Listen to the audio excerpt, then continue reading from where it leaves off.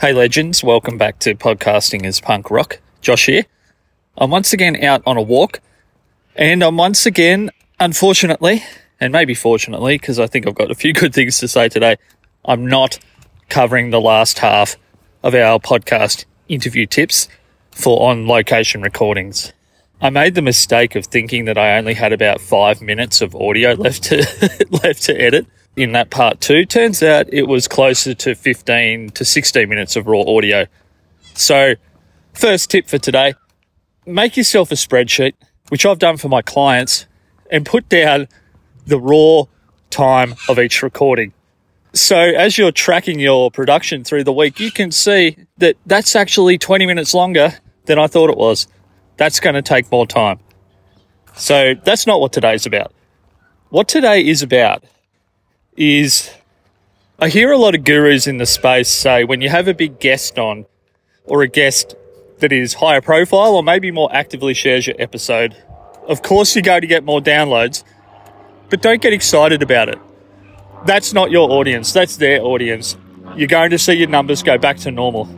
Well, yeah, and I'm going to say me or I'm today, but I'm talking about all of us. I'm not a idiot. I know that if I have a really popular person on and they share the episode, it's going to get more downloads than a less popular person who doesn't. But I don't see how that equates to don't get excited about that episode doing well. Like, you might not hold on to one extra person, but you've had an impact on people's lives, more people than normal. Unless you did an absolutely horrible job of either interviewing the person or producing it, or you edited the episode and threw them under the bus somehow, I'm not sure why you can't be excited about the success of that episode. Like all things in art, the majority of songs, paintings, TV episodes, whatever it is you're looking at, books in an author's catalogue, the majority of them aren't hits. So we celebrate the ones that are. And so I'm not sure when the gurus in podcasting decided you can't celebrate an episode that does better than the rest. Unless you're completely delusional. Like, I'll use a tennis analogy because I'm a massive tennis head. If you have the Roger Federer or the Serena Williams on of your particular subject matter or genre or whatever, that's most likely going to do better for numbers than if you had the Tanasi Kokkinakis on of your particular subject matter. Tanasi being a well-known but much less famous and historically relevant player. Still great. So the content can still be great because Tanasi is great. Awesome to watch. Had an epic match with Andy Murray recently. But it's not Roger Federer and it's not Serena Williams. So what I'm asking of the space is, if the gurus won't stop talking to you like you're an idiot, and that could be me. You could think I'm talking to you like an idiot. Hopefully I'm not. But I'm trying to be as conscious of that as possible because I know it pisses me off that apparently we're all absolute idiots. Like we can't actually extrapolate out anything into the future in any kind of reasonable way. We're incapable of doing so, according to many of the big voice consultants and coaches. So if you have a great episode, be excited. You might get more feedback. Embrace those people. They may only go back and listen to one other episode or none, but they've taken time out of their lives in greater numbers than normal to give your content a chance. Now, isn't that what we all want? For someone to give us a chance? If you're working really hard to make a great show, in whatever way you feel that is, getting people to try it is the most important thing in an increasingly competitive landscape of podcasting. I can't think of anything more important than getting people over the hump of giving it a go. If anyone in this space is trying to make you feel bad for targeting a big guest because you might potentially have a big drop-off in numbers, just remind them, once again, you're not a idiot.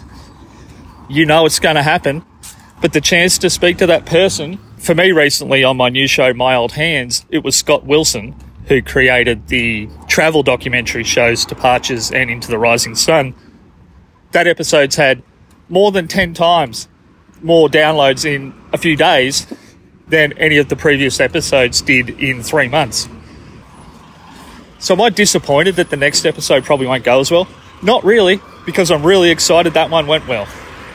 It's not often as an independent creator outside of North America that you get to feel the level of excitement around an episode, the buzz that an extra few hundred people can create.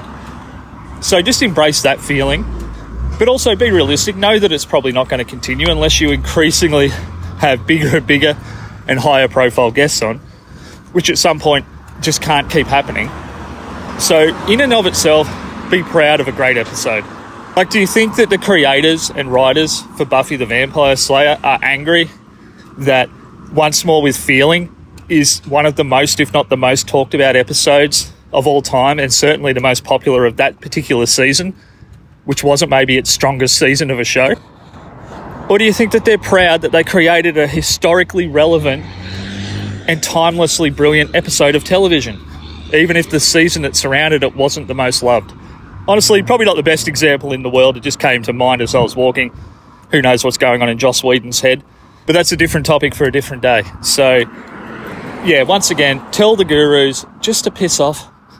Even me, if you don't like me, tell me to piss off. Or just stop listening. But hopefully, if you're still with me, you're encouraged by the fact that it's okay to really embrace those moments of, for the lack of a better term, success in podcasting, whatever that is. You can't deprive the world of a great episode because you're so worried about the next 10 not being as popular. Makes no sense. I could have had no episodes get over the average for a podcast globally. But I had one last week with Scott Wilson, and it felt awesome. And I'll leave you with that, guys. Thank you. And next week, I promise that the second half of the on-location interview tips will come. Righto, that's enough rambling. I'll talk to you soon. Bye-bye.